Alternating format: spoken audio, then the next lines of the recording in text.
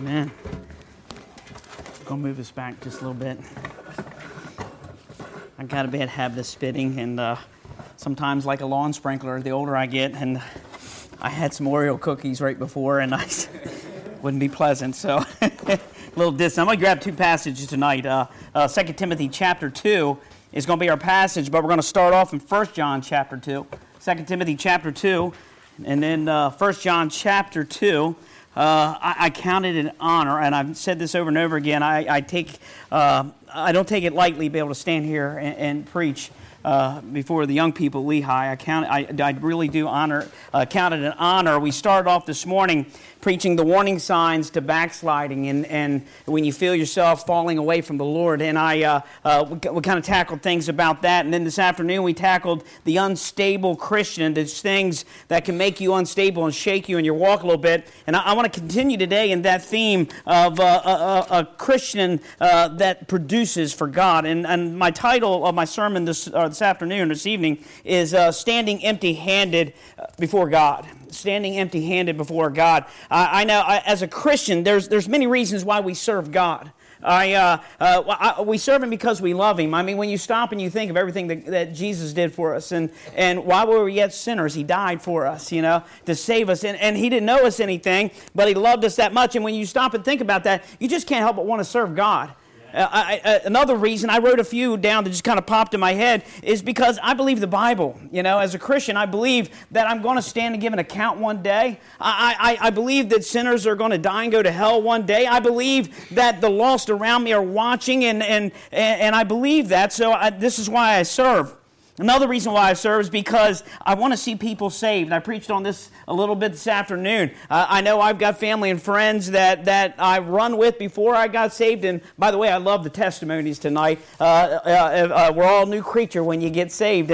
But unfortunately, when you get saved, there's a lot of family and friends that wasn't, and they're not to this day, and they're still watching. So that's another reason why I serve. I serve because I want to glorify God in front of the lost world, I want them to look at my life and the changed life, and not because of what I'm doing, but because of what He's doing through me, and give God the glory. I want my light to shine. I serve because I know one day, and here's the biggie, I know one day after the rapture, at what's called the Bema seat, the judgment seat of Christ, I'm going to have to stand before the King of Kings and give an account for what I've done with my life. And as I'm studying for this sermon, this one verse popped in my head. 1 Corinthians chapter 3, verse 15. I'll read this for you real quick. It says, "If any man's work shall be burned, he shall suffer loss, but he himself shall be saved, yet so as by fire." And I got to thinking about this person that's standing at the judgment seat of Christ. I'm thinking, now he's saved, and he had the same Holy Spirit indwelling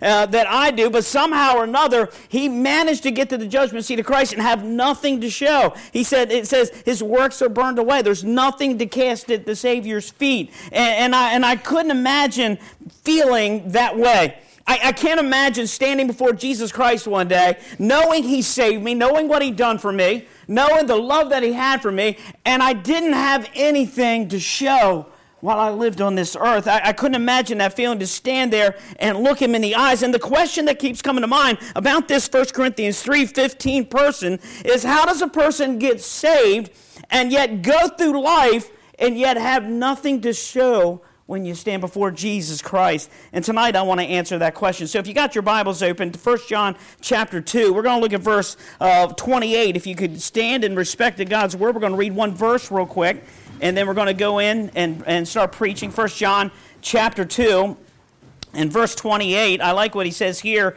He says, "And now, little children, abide in Him, that when He shall appear, we may have confidence and not be ashamed before Him at His coming." Father, feed us tonight. And Lord, I count it an honor again to be able to stand here and preach. And Father, I thank You for what You've done already. Lord, I'm so thankful for these young people that are here tonight. And Lord, hungry for the Word of God, taking notes. And Father, I pray and ask You bless them tonight. Lord, give them something from the Word of God. And Lord, help me to be obedient to the Scriptures. Help me to be obedient to the Holy Spirit and listen to what He has to say. And Father, that everything's said and done. And Lord, the music was awesome. Lord, it glorified You. The testimonies were awesome. And Father, now I pray and ask, Lord, that the preaching would also glorify You. And then I also pray and ask the response to the preaching would glorify you as well. We give you all the glory. In Jesus' name we pray. Amen. You may be seated. I writing the sermon, I got to thinking about heaven and how great heaven's going to be, and I often use this as counseling when I'm with somebody on death's bed and ready to enter into heaven. To think about standing in heaven and seeing Jesus face to face, the tabernacle of men with God. I can't imagine what it's going to be like to stand before. I've heard the song, I can only imagine. Well, the Bible says you can't imagine how great it's going to be to stand before Christ. I know there's going to be streets of gold and mansions and gates of pearl and all the sights of heaven, and I'm looking forward to all that. I know we get to see the throne of God, the river of life. I know that there's going to be no more death, no pain, no sorrow. I know my family's there waiting on me, and I'm looking forward to that. But in all that excitement, as we read our text, it says it's possible that there's going to be some, when Christ comes back, is going to stand ashamed for what they've done, and he says that it's possible that they could live their life as a Christian and not have anything to show. And I looked up the definition of ashamed. It says feeling shame, distress, or embarrassed by feelings of guilt, foolishness, or disgrace. How does a person have the Holy Spirit, and I've asked this question before, I'm going to ask again, how does a person have the Holy Spirit and still get through life and have nothing to show for what he's done on this earth? So if you got your Bibles, turn over to 2 Timothy. We're going to draw some points out of chapter 2, 2 Timothy chapter 2.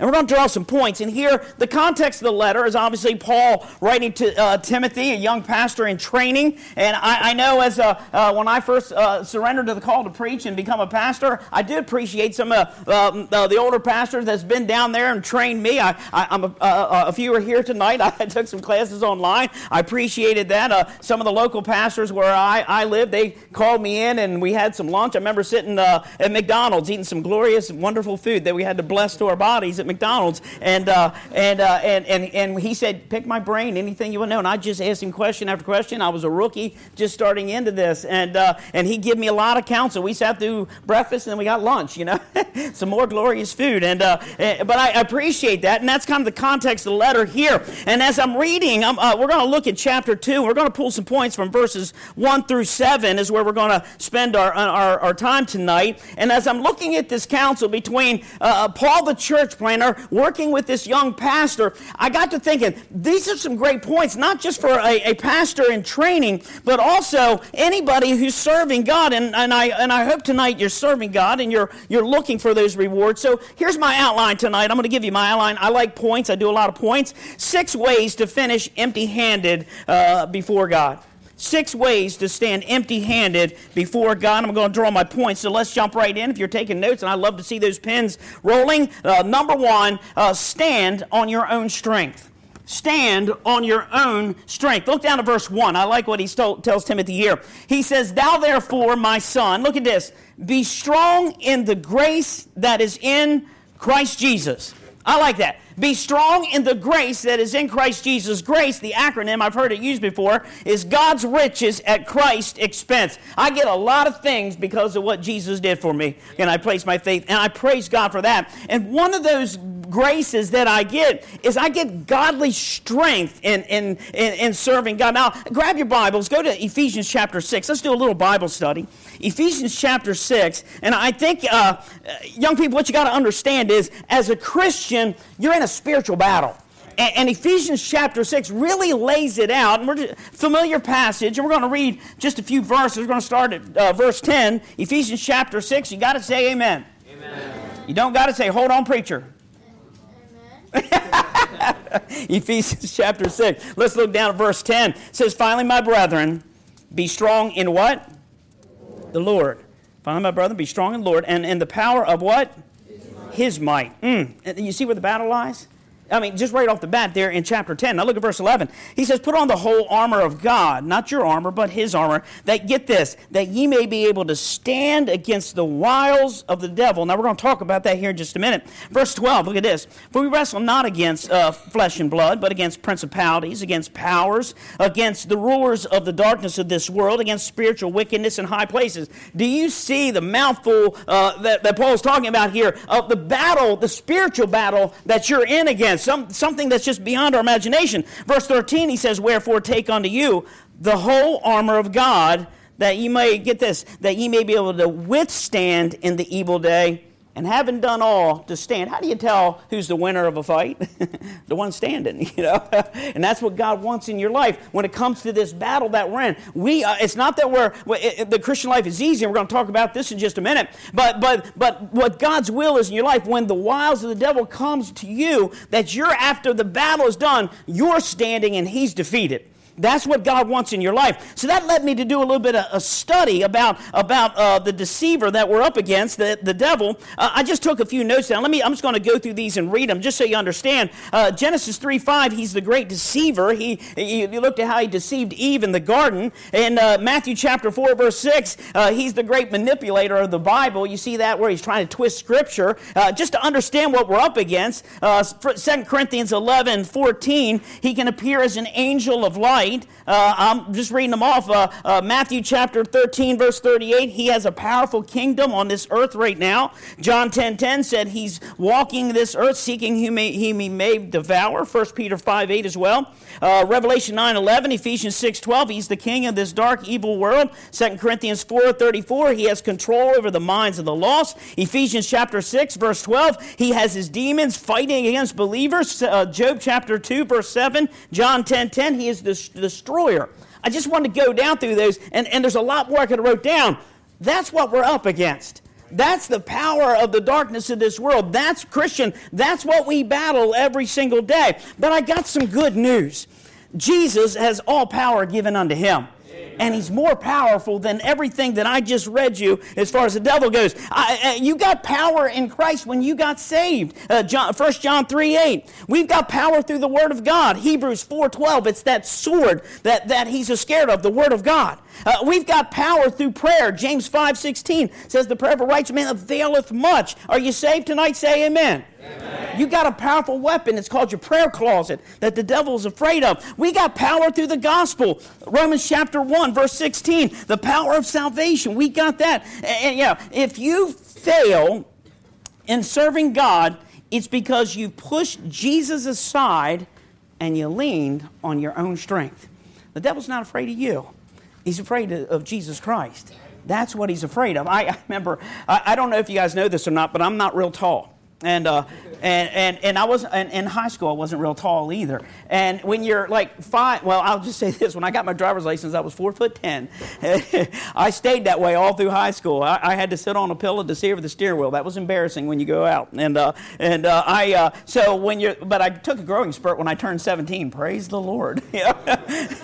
Reached 5'5". But sister, when you were talking about being short, I'm like, hey, man, preach, sister.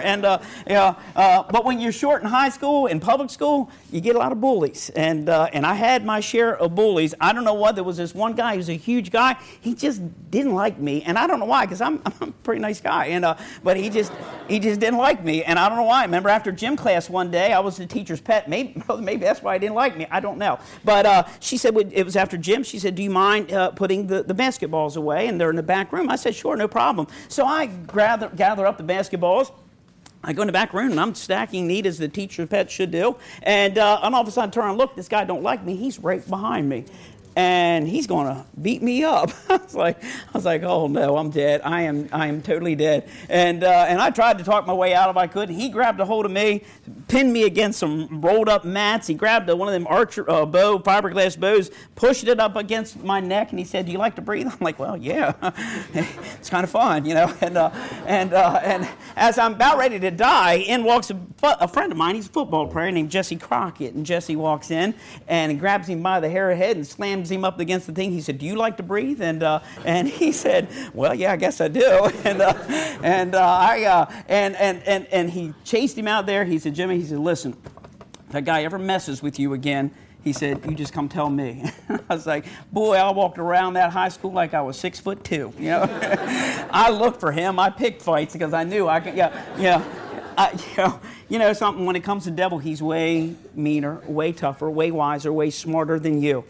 But you got a friend that's sticking closer than a brother, and his name is Jesus Christ. And you're in a battle, Christian, whether you like it or not. Young people, I know you say, well, I'll wait till I get older. No, you're in a battle right now. If you're saved, you're in the battle, and you need Christ. And if you lean on your own strength and you think you're going to accomplish rewards, you're not going to get anything. It's in the power of His might is where you're going to, having done all to stand, and accomplish the rewards that you want when you stand before Christ. Number 2, let's move on. If you want to stand empty-handed, number 2, be a lone ranger.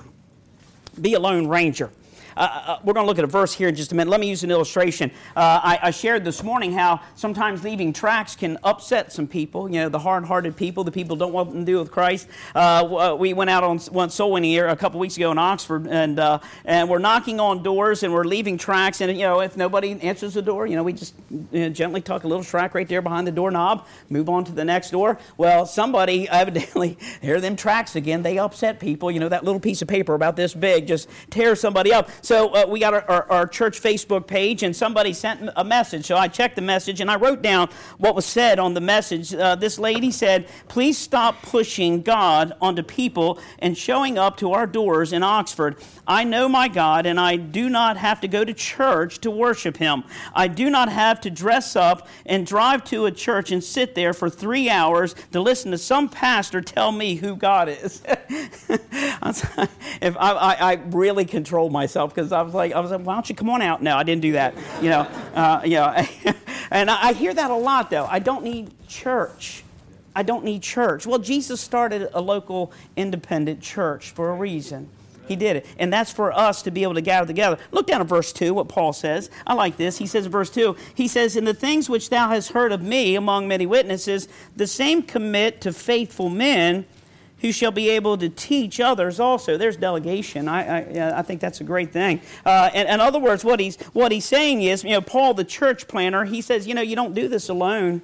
You get into a local church, you get around good, godly people, and you work together as a team, and that's the way you do it. See, God designed a church for a reason, and that's not for you to stay out of the church. The local church is God's institution for us. It's the blessing for us. He's given us a lot of gifts, the Holy Spirit, the Bible, prayer. We got all kinds of weapons. But the local church, young people, listen to me, look at me, is a valuable tool, never neglected. I looked up the word synergy, and synergy says this: the interaction or cooperation of two or more organizations, substance, or other agents to produce a combined effect that the sum of their separate effects. In other words, if I can lift 50 pounds and Brother Gable can lift 50 pounds, separately that's only 100 pounds, but we get together and we lift up like a big old beam or something, we may be able to lift even more, okay? See, that's what happens when 2 or 3 are gathered. We get together and we can produce more. That's what the local church is all about. Let me give you an example. If somebody hollered, there's a bee right there against the window, I'd be like, oh, okay, well, just get me a fly swatter. I'd swat it, all right? But somebody say there's 2 bees over there. It's like, okay, well, I got to be a little more cautious, because if I miss the first one, the second one's going to get me. If somebody said there's a whole nest over there, well, I'm going to take a different approach, all right? I'm going to come in with a bomb and go after them, See, I don't fear one, but I fear when a bunch of them gets together, because, I'm focusing on this one's going to get me, and that's what God designed a church for, that we can get together. It's for our benefit. Hebrews 10:25 says we're not to forsake the assembling of ourselves together, especially as we see the end days coming. You're to gather together. Young people, I want you to listen to something. I was at your church last night, and what a wonderful service, and you guys, I'm going to say this, I've been around churches, I've preached around a lot. You got a great church. Lehigh Valley Baptist Church is an amazing church. But after the service, I'm fellowshipping, and there's some 80s kids around here in your church too, by the way. But listen to the sermon. I'm listening, and then Pastor Gable says we're going to have a little prayer service, and I said, okay, this is my first camp being with you guys, and I said, yeah, okay, we'll gather together, and so we had our prayer service. We broke up into little groups, and we're praying. Young people, I'm telling you, I'm sitting there listening, and the tears were flowing. For you, your moms, your dads, your church family were in tears praying for you, your future, your salvation. They love you. And young people, never, listen to me, never take that for granted. You're part of a really good church. and you roll your sleeves up and you get busy. And thank God that He's got you in a church, because where 2 or 3 are gathered, there He is in the midst. Let's move on. Number 3, if you want to stand empty-handed, be easily frustrated. Look down at verse 3. Be easily frustrated. He says, thou therefore endure hardness as a good soldier of Jesus Christ. You know, when you get saved, you better be a soldier, because whether you know it or not, you're in a battle.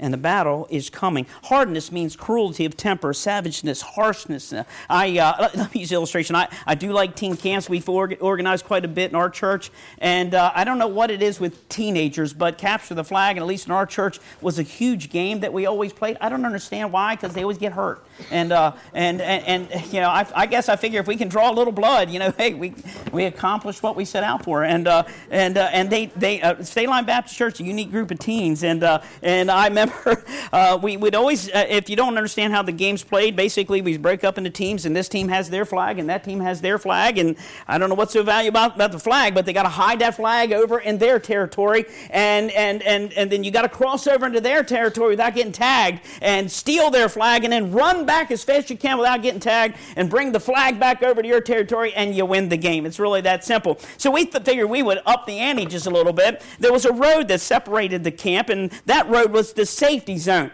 You couldn't get tagged. They could mingle right there in the middle and whatnot. But boy, the safety zone was not very safe. That's where the battles happened. That's where the teams collided. And I remember this poor young guy named Ethan.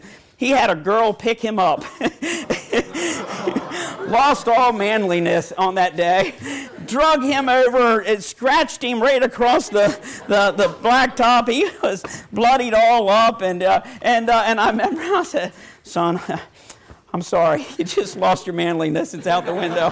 And you know, he was bloodied up, and he said, but you know, preacher, he said, I knew I was getting into a battle.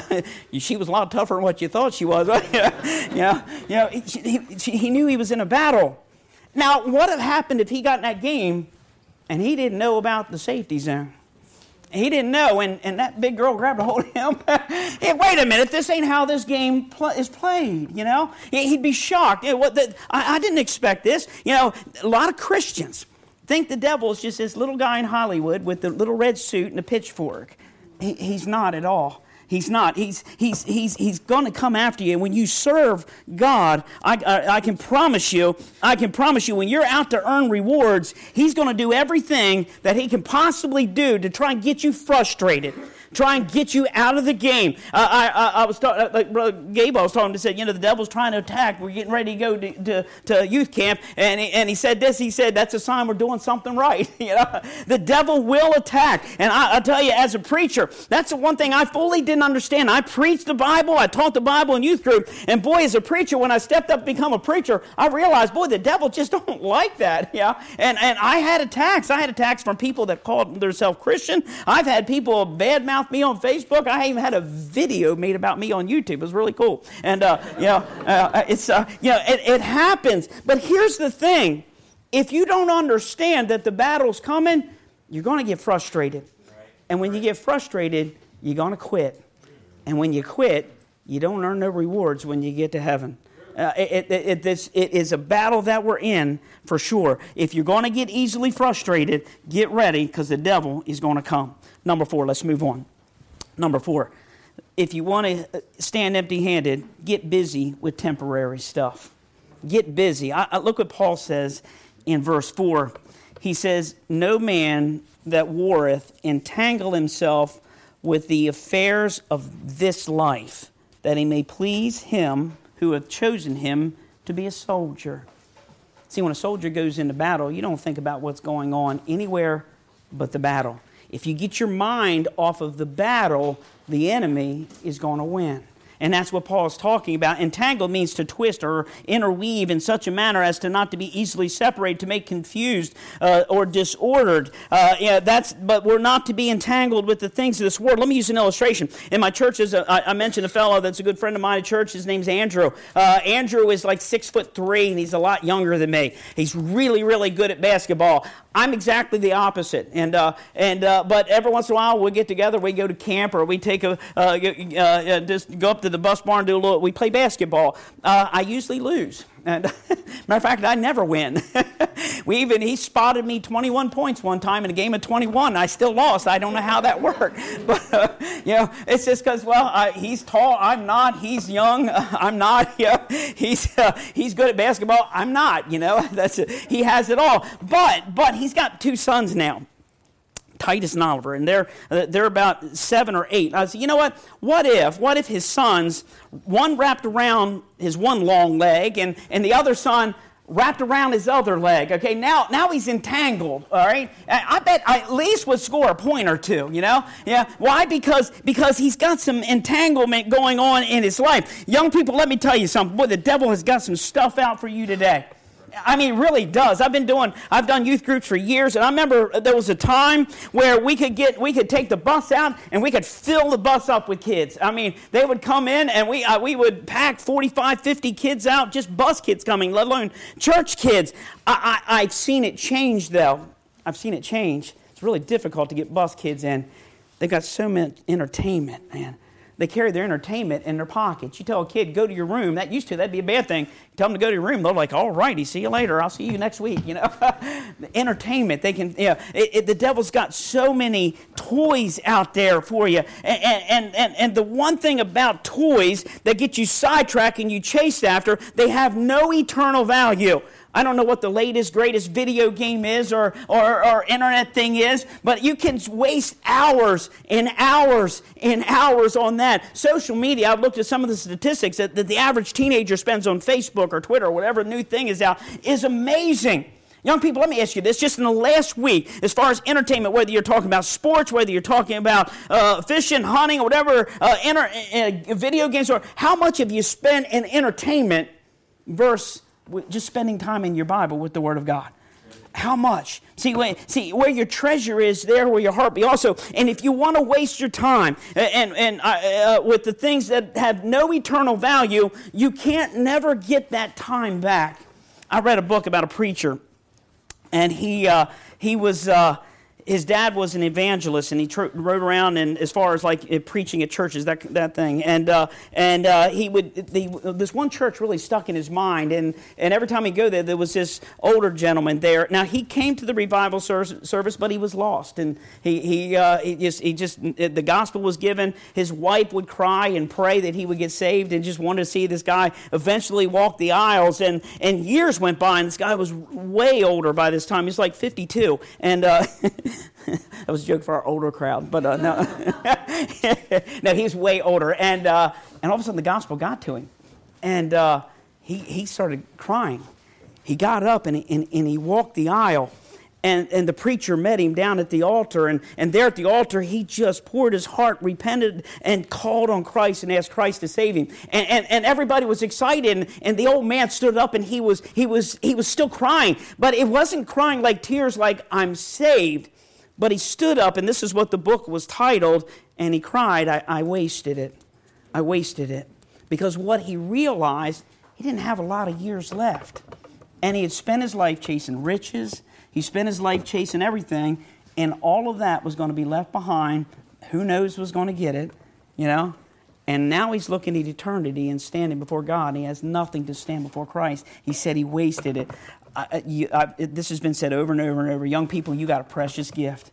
It's called youth. And you got your whole future ahead of you. You can start earning rewards right now. I've listened to some of your testimonies and talked to some of your preacher and pastors. And I understand you guys are serving. Praise God. Don't stop that. Keep it going wherever you can. I love to see teenagers that hang around and help wash windows. I love to see teenagers make time out of schedule to go soul winning, to do whatever they can do. Find what you can do in the church. Find out what you can do to see people get saved. That's where your rewards. Right now, get busy. Young men, you're called to preach. Start right now. Start right now, living a pure life, doing everything. Young ladies, if you feel called that God's going to marry a preacher, marry a missionary, God mission field, do it right now. Start preparing right now. Start earning all the rewards. Don't wait till you get to the end of your life and stand there like the old guy said, and I've wasted it. If you want to stand empty-handed, get focused on stuff that has absolutely no eternal value. Number 5, let's move on. If you want to stand empty-handed, do things your own way. I thought this was interesting. Look down at verse 5.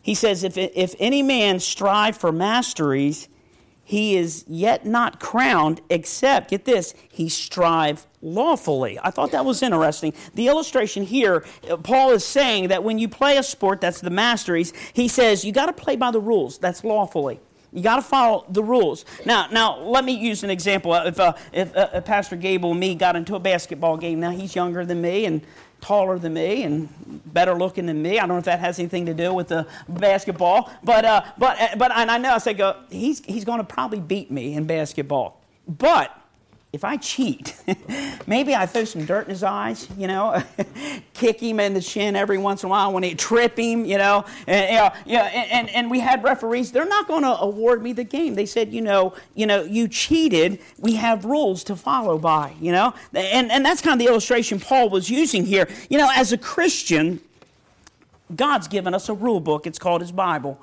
And we're to follow by those rules if we want to stand. We can't go out and do things our own way. Now, let me use an example, a modern-day example. I know years ago, I don't know if it still goes on. I think it was up this way. There was a Christian rock festival they call Creation Fest. I don't know if anybody's ever heard of that. It was up somewhere in this area. And there was some young people in our church got into it. And I'm totally against that stuff. I don't agree with it at all. I think that's doing things your own way, not the way the Bible says, in my opinion, as I read scriptures. And a lot of people in our, some of the young people in our church was all excited about it. And they're like, you don't understand. We see people getting saved there all the time, like the ends justifies the means. And I remember a video I was shown, and it was a documentary on this Christian rock festival, and that was just sucking the young people in. And they had this one young guy there. He was a youth pastor, and it's like summer. It's like 90-some degrees, and here you got the rock bands playing, and they're playing worldly music along with what they would call Christian music, and they had a pool there, and you had young ladies and young guys in bathing suits, and they were getting baptized in the pool, and the youth pastor made a statement as he was being interviewed. He said, "Well, we don't teach the young people what exactly baptism is. We hope that they go back to their local church and explain to them." I wanted to reach through the camera and choke that guy. I said, God gave us a rule book. God gave us a rule book. It's called the Bible. Amen. And that's what we build our doctrine. That's what we build our practice. That's what we build our lives on. It's the rule book. Look down at verse 7. He says, "Consider what I say, and the Lord shall give thee understanding." Young people, as you grow up, and I pray you stay in this local church and stay faithful to that, and if God moves you, you find a good Bible-believing, Bible-preaching local church. But there are a lot of places out there, buildings with the name church on them, that's not biblical. Be careful out there, because a lot of people that claim to be Christian, and it will say they're doing things this way or that way. Look into the book. Look into the book, and the Bible gives us the way. And if you want to stand empty-handed, get plugged into something like that. But boy, if you want to stay fruitful, you want to stay on the right path where you're going to stand and get a lot of rewards, stay faithful to the book. Learn the Bible, study the Bible, read the Bible, apply it to your lives. That's where you're going to get a lot of rewards. And then lastly, number 6, if you want to stand empty-handed, be lazy. Be lazy. Serving God, honestly, is a lot of work. It's a lot of hard work. Look at verse 6.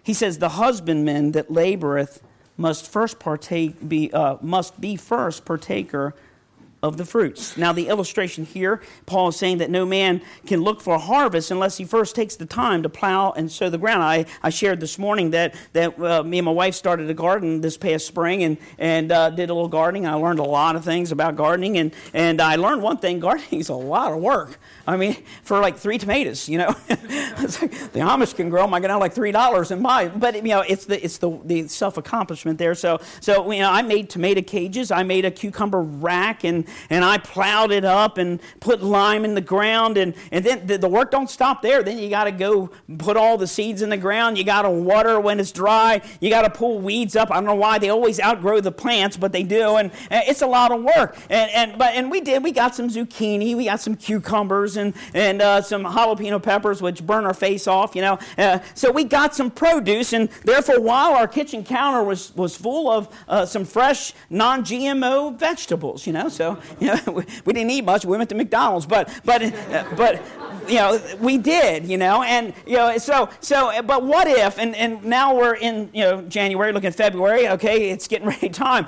That's a lot of work. I'm not really sure if I'm going to do that next year. And imagine if I didn't do any of the work, and I got frustrated, and I went out and I talked to my wife. I said, "Hon, I don't understand that. There's not a single zucchini in that garden anywhere. There's not a cucumber growing up the rack I built. There's no tomatoes in the cages that I made." And she'll say, "Well, did you plant anything?" I'm like, "No. I was hoping there was some left over from last year." You're not going to get it. And we talked about the laws of sowing and reaping. You've got to plant in order to be able to harvest it. And young people, let me tell you something. I preached on this already. If you want to serve the Lord, be ready. There's a lot of work to be done. Ask any preacher here that's pastoring a church. There's always, the laborers are always few. There's always more work than there is laborers, always. But the good news is there's always something to do. There's always something to do in a local church. If you're saying, "Well, I don't know what to do," preachers, raise your hand. Give them about 3 minutes, and they'll fill your workload up, give you something to do. But that's where the harvest happens. That's where you're going to earn rewards, and you may not feel like you're earning rewards, but you know something? My God has taken good record, and nothing goes by His eyes, and He is keeping really, really good. Let me read you a verse, Matthew 18:18. "Verily, verily, I say unto you, whatsoever ye shall bind on earth shall be bound in heaven. Whatsoever ye shall loose on earth shall be loosed in heaven." Bind means to grab it up and not let it go. Loose means just turn it loose. That's what it means. God's given you a gospel. If you bind it up, it's not going to make any impact in heaven. But boy, if you turn it loose, I bet every one of us here has got lost cousins, lost family members, maybe neighbors up the street that we know that's not saved. If you bind it up, you're not making any impact in heaven. But boy, when you turn it loose and you tell all your friends about Jesus Christ, that's when you make an impact. That's where you see rewards in heaven. So let me close this up. 2 Corinthians chapter 5, verse 10 says, "For we must all appear before the judgment seat of Christ, that every one of us," get this, "may receive the things done in his body according to that he had done, whether it be good or bad." Young people, you ought to live your life focused on Christ and focused on that day when you get to stand before Him. And let me say this, I'm going to close. You may be sitting here this morning and say, "Well, I got plenty of time. I'm 15. I got plenty of time to work. I got plenty of time to serve." Unfortunately, one thing I found out as a preacher, no one knows what tomorrow holds. No one does. I'll tell you one story and I'll close. There was a little girl in our church. Her name was Kirsten. She was a bus kid. She was faithful to church. I loved church. She'd come in, she'd do her work in the King's Kids program, and she loved the Lord. She got saved. She had a younger brother that was coming as well, and he got saved. And I remember it was a Wednesday night. I got done preaching a little early. The kids were out playing kickball. It was their game time, and I was waiting out there at the front at the parking lot as the kids were coming by. And little Kirsten come by. It was a Wednesday night. I remember this plain as day. And she looks at me. She said, "I'll see you next week, preacher." 10 years old. What I didn't know, I wouldn't see her next week. That was a Wednesday night. Thursday night, I was home and just so happened to have Facebook on. I followed this thing called Cecil County Fire Blog, and I noticed there was a wreck on Mechanics Valley Road, a bad wreck. A car got T-boned, and what I didn't know, Kirsten was in that car. She died that night, 10 years old. Last thing I seen was Kirsten say, "I'll see you next week, preacher." She was 10 years old. Her little brother, little sister, 8 and 5, also died in that wreck. It was 3 kids. Their uncle, 36 years old, died as well. I got a call from Mom in tears, and she said, "Do you mind doing their funeral?" I said I'd be honored. And we had the funeral. It was all over the local news, and our church was packed out. It was a great opportunity to give the gospel. I mean, setting chairs out. We had to rent a tent to hold all the people and the food. And in our church was a full-size casket. And I don't understand, but the family wanted an open casket, full-size casket, 36-year-old man, Kirsten's casket right in front of me, and 2 little teeny caskets of her younger siblings. Young people, you don't know how long you got. You may think, I'm going to say this, take advantage of every second that the Lord gives you. Earn as many awards as you possibly can. Don't take for granted 1 second, and love Him and serve Him with everything you got. Every head bowed and every